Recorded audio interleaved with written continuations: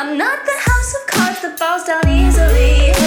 I'm strong enough to handle what you throw at me. Welcome to Mental Health News Radio. I'm your host, Kristin Sunanta Walker. Just what are we going to discuss? The intimacy that is mental health. Let's continue to make it as comfortable as discussing brain health or heart health.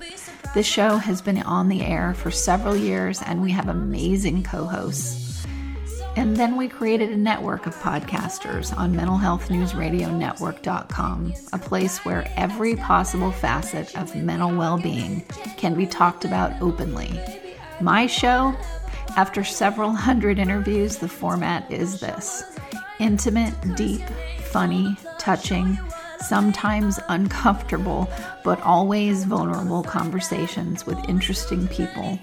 The goal is to have you, our listening family, many of you who have become my good friends, feel as though you are listening in on private conversations. Thank you for tuning in and becoming part of this amazing journey with me, and now with our network of podcasters. Just knowing this podcast might be helping any of you realize you are not alone on this journey called being a human being makes doing this podcast worth every second. After all we promised, we'd be cordial. Hey everyone, this is Kristin Sunanta Walker, and I am here with someone up in Canada. We have so many Canadians, fabulous, that are joining our network and that also are coming on as guests, so I love that. His name is Jean-Guy Poirier, and the title after his name on his email says PTSD, the truth behind the smile. So Jean-Guy, thank you so much for agreeing to come on the show. Thank you for having me, Kristin. It's great. So tell our listeners, you've got a diverse background, and I want you to tell them too how you found out about us, because it's from one of our other wonderful podcasters. And then please give them an idea of what your background is. Okay, well, I'm 41 years old. I was born and raised in Cornwall, Ontario, which is, to give you guys an idea where that is, I was probably about an hour between Ottawa and Montreal. So my background is mostly French, being my family is French, both sides of my family. So I grew up going to a French school, as we like to call immersion back then, but it is a French school. I went there up until college. I led a pretty normal life, pretty relaxed life. There wasn't a lot of money at home, so we kind of found our own things to do and enjoyed ourselves with our friends. And I became. Would you say it was a rural area? No, it was a city, definitely a city. Okay. Yeah, just a smaller city between Ottawa and Montreal. Yeah, so about gotcha. 20 minutes from the Quebec border. So it kind of gives you an idea of where we are. And grew up there, went to college whenever I was 20, and did some computer programming and some computer science while I was there. And I met a great girl while I was there, who I ended up marrying. Moved back to the Stratford area, which is we're about an hour from Toronto, an hour west of Toronto now. And moved up here. We started our little life together up here in a small town called Shakespeare. She's originally from here. We're no longer together, but I mean, we parted on good ways. So we had some kids. We had a boy, in 2005. I started working back in early 2000 once we finally moved. I was working for a local building and supply store there, and I'd been there a few years. And then I was approached back in 2005 by the deputy chief of the fire department. And at that time, he asked me, is this something that you'd be willing to do? Well, I said, well, I never really gave it too much thought. I did some St. John ambulance work, and I did some different things back home, but never to this extent. So I was happy at the time, but I was a little more confused and concerned because I didn't know what exactly I was getting into. Right, exactly. Exactly. And I spent, like I said, had a boy in 2005. I spent 11 years there on the fire department. All the while living in Shakespeare, working in Shakespeare as well. I had another boy in 2009, and in 2016, I felt as though things were kind of drifting apart. I felt as though, with the fire department, I felt as though things were changing. I couldn't really nail it down. I just knew that either A, I wasn't fitting in, or B, this wasn't the place for me anymore. So I decided that it'd probably be wise if I left. Beknownst to anyone else, I didn't really let anybody in on my little secret. I spent the whole month of December deciding what I was going to do, and then come January, I kind of dropped the ball on everybody and told them that I was quitting and I was resigning. Then the backlash began because I got a lot of, well, why didn't you talk to people? Why didn't you talk to me? Why didn't you talk to the chief? And I looked at it as though, you know what, as much as I didn't know what was happening at the time, I knew that I didn't want anybody to sway my decision. I knew that something wasn't feeling right. I knew that I had to leave there, or else it would either get worse or nothing was going to get better from there. Things began to get, a bit worse. I developed a bit more of an anger, a bit more of a short fuse. I kind of chalked it up to, having two young boys running around the house, and thought maybe, that's about it. Maybe that's all it is. And it wasn't until winter of 2016, after being resigned for 9 months, it just clicked one day. I was on my way to work, and I'd had a kind of a crappy morning sending off the kids to school, and got to work, and it just clicked. Something just told me that something wasn't right. Something had to be done, and I wasn't myself anymore. So I made an appointment with the doctors, my GP in town, and she kind of all but told me what she thought was wrong, but wanted to get me into a mental health professional so that we could, nail it down a little better. And that took a few months because, as you probably know, they're few and far between mental health professionals, and you got to sit and wait your turn. Right. And by May of 2017, I got in to see my mental health professional, and at that time, I was diagnosed with PTSD in May of 2017, and it's been a journey, and there's been a lot going on. I can get into a little bit of that later, but that's kind of where we stand now. We're still on the journey, and it's a tough go for sure. When you say, you first started to know that something was not right, what does that mean? Our listeners are, a lot of people that are in the same position as you, and also providers of mental health services. So examples are really great. So what is it that you were feeling or thinking that lets you realize something's not right? Yep. My temper definitely became to be a big part of it. I had a short fuse. I couldn't stay calm a lot of times. And the second thing I started noticing that became very frustrating was my memory in my mind. I couldn't stay on task. It was harder to focus. I wasn't remembering things very well. And that kind of added to the anger. And I thought, well, maybe I ain't just angry. Maybe I'm not just angry. Maybe there is something else here.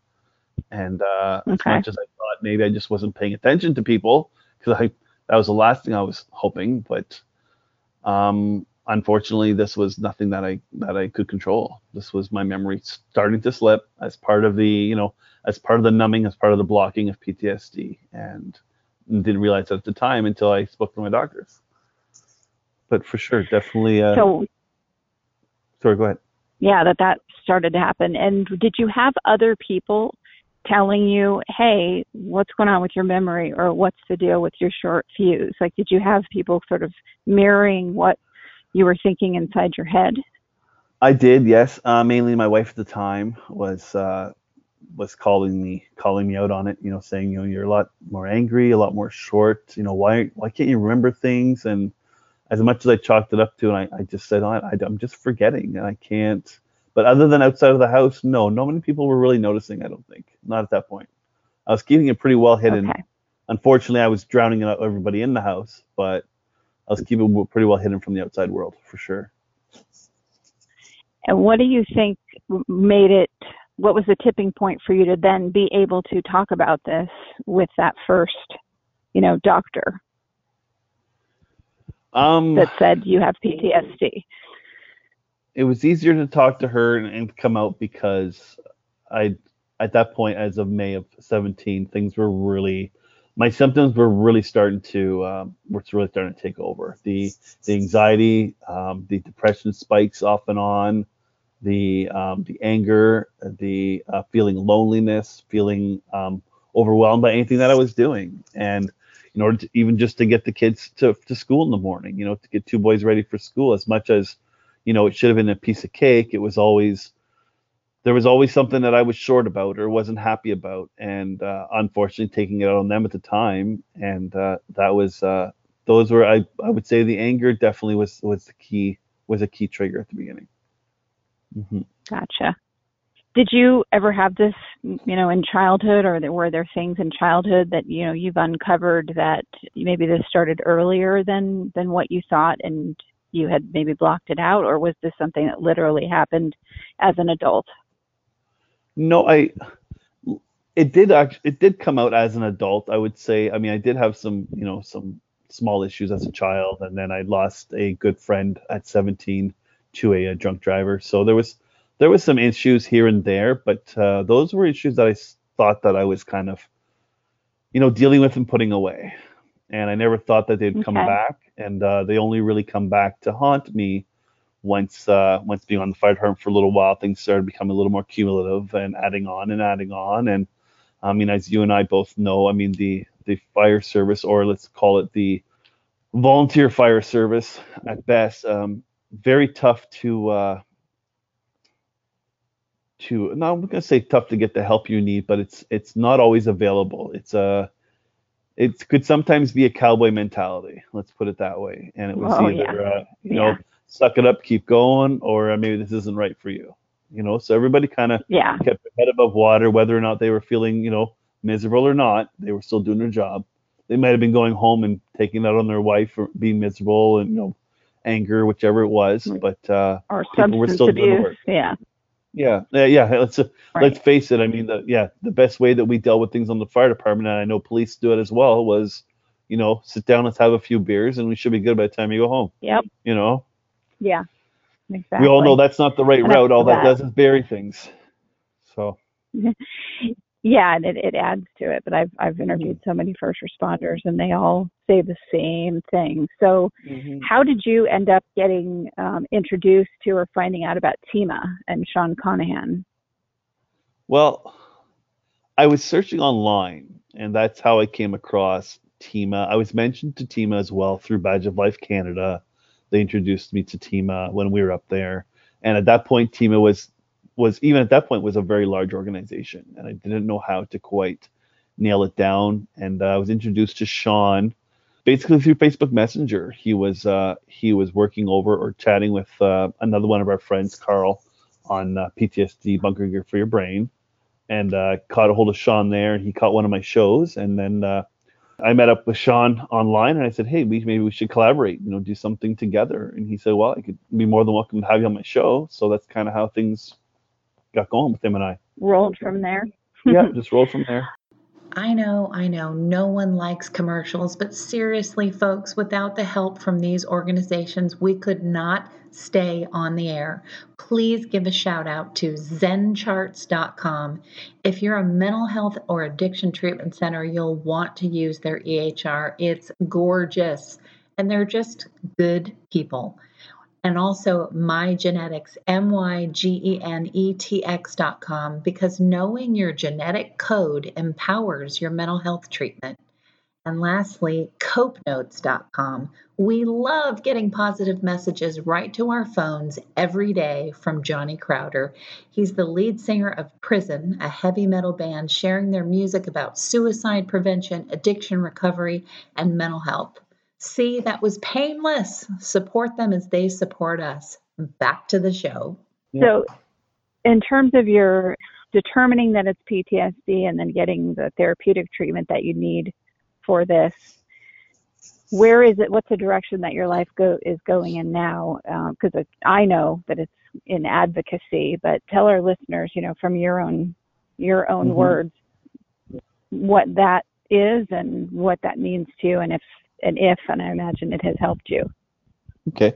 So advocacy means to me, as much as I can help others and as much as, I'm helping them, they're helping me at the same time. Because as I've come to learn, which I thought was a bit of a hoax at the beginning, but talk therapy seems to be the way to go.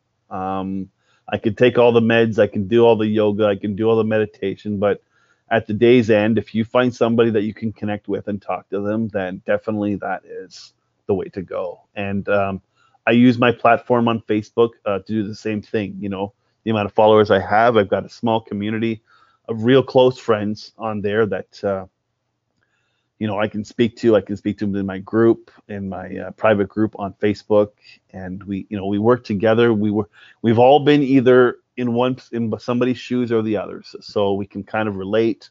I still consider myself kind of early in my journey, being only diagnosed a year ago, but I feel as though in that past year, definitely pouring my time and my work into my Facebook page has definitely helped my recovery. For sure. And it's starting now to just come to a realization that, you know, all the hard work is eventually starting to pay off. And getting the voices out there and getting the word out there, and hopefully help people at the same time. And the difficult part, like I've spoken to Sean about, the difficult part with that is, as much as you try to help other people, you have to be very wary of not triggering yourself. Because if you can't hold back and not trigger yourself, you're not going to help anybody. But I mean, if you're not well either, then you can't help anybody. So it's kind of a catch-22. Yeah, it's an interesting road, I know, because our show's grown a lot, obviously, and we, now the volume of people that come in, and I know I can tell pretty much where someone's at, and then I have people that are actually trained clinicians that help too, but just by reading what someone writes, and I can tell if they're at the stage where they just need to purge, and that can be triggering. And sometimes I have to go, okay, I can't read all of this because this is going to derail me for a day or for sure. For sure. Yeah. But you know, we pass it on to others. So just for our listeners out there, that is what happens when you're in advocacy. Just because you're in advocacy does not mean that you have all your stuff together and you've somehow made it. We're in this too.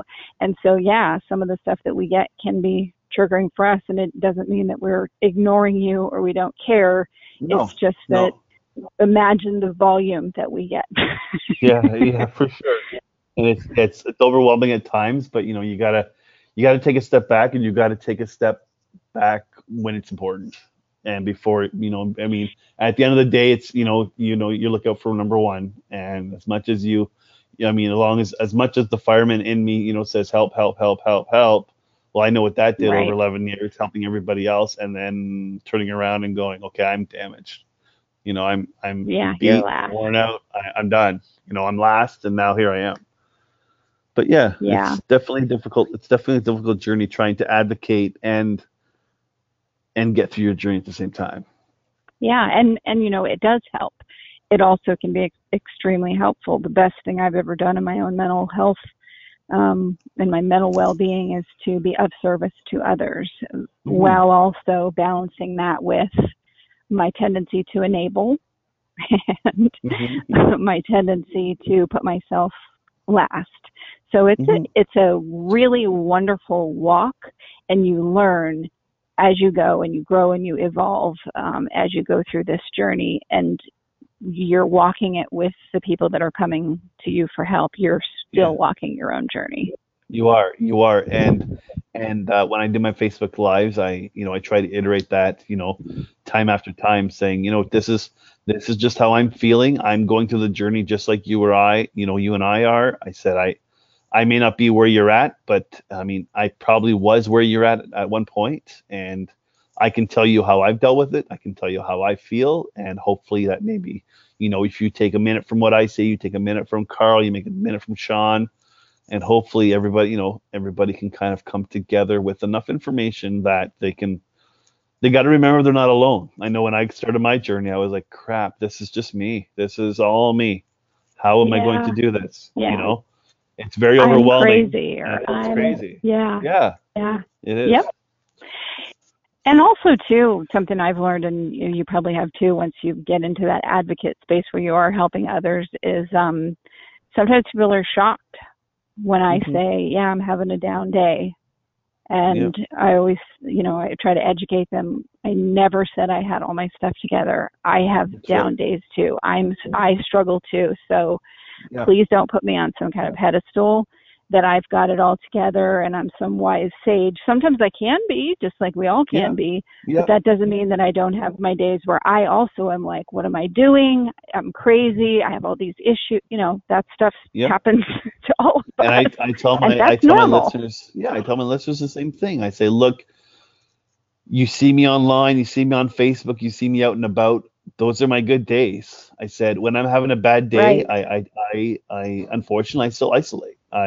I don't want anybody to see my bad days. I know how to get out of them, and to go online having a bad day. I've only ever missed one show in 10 months. And that was because I was having a really bad day. But the funny thing is, you always know who's watching, because within about half an hour of canceling that show, I had about 5 or 6 people in my network call me and say, are you all right? Are you okay? You canceled your show. And you know the people that are watching. You can tell the people that are expecting it and the people that go, wait a minute, we've been there. Why isn't he on? Because we all have bad days. And like absolutely. I said, some days we can hide it and stay inside. Like my bad days usually consist of either, resting, watching some TV, cleaning around the house. My good days, I'm out walking. And it's funny because people say to me, oh, you look pretty good all the time. Well, it's because you see me out. I'm not out if I'm having a bad day, because I don't run into somebody and I don't want to be a jerk, or I don't want to be, upset. So I just stay away, right? I remove myself from any situation that could make my bad day worse. So how do you deal with, because we just did a show and we have another podcaster on the network that talks all about social media and its effects on mental health, good and bad. And we did a webcast yesterday about getting addicted to it. And the way I feel about it's a great platform to reach more people. And if you're an advocate, just like Facebook is a great platform to do that and to help. But I don't sugarcoat my posts. I will post when I'm happy, and I will post when things aren't so hot either, because I feel like I want to get beyond the whole let's only post happiness, because that isn't really anybody's everyday life. No, and I agree, and I do the same thing. I like to post some good content. I like to post some unhappy content. And I don't base it on the day how I'm feeling. I base it on, well, you know what? Everybody has different days. So let's put a little bit of different stuff out there every day so that I can accompany everybody and not everybody feels as though, okay, great, everybody's having a happy day. Look at Jean-Guy, he just put a big happy post. But I kind of like to keep an even keel, happy, some things are happening in our government right now, our Veteran Affairs, where they are basically taking the 2 steps that we finally took forward with legislation and just kind of pushing us back. And, you do this work and this work and this work, and you look at something that, of a government of power goes and does something. You've got little guys like us that are out there just busting our ass to get the word out there. And then the government goes and does something crazy, I guess we'll call it. Shuts it completely down. Yeah. And you go, what are we doing? What are we doing this for? And it goes along with people, dying by suicide. At some point, I thought to myself a month ago, I said, are we really, when's it going to come a time that we're saturating the internet with our podcasts and with our Facebook lives and then you know what? I hear the next day of 2 more people died by suicide. I'm like, well, it's not saturated enough. Obviously, we need more, and we need more people like us that are everybody's doing something a little bit differently. And that's what we need, because somebody may not get it from me, but they may get it from you. So everybody needs to work together, right? That's the best part of the advocacy pie. It's a pie that has enough slices for everybody. That's right. It's right. And the more, the better. You just hope that you've got a piece for yourself so that you can get right. Exactly. PEACE. Sure. Yes. That's right. And exactly. PIECE. That's right. Sure. Well, I'm so glad you reached out and we got to do this interview. I definitely want to introduce you to Stephen Kavalkovich, who hosts Rescue the Rescuer. He's kind of in charge of our first responder mental health and addiction part of the network, and you'd be great for his show. But hopefully you'll come back on mine, and please tell our listeners, where they can find out more about you.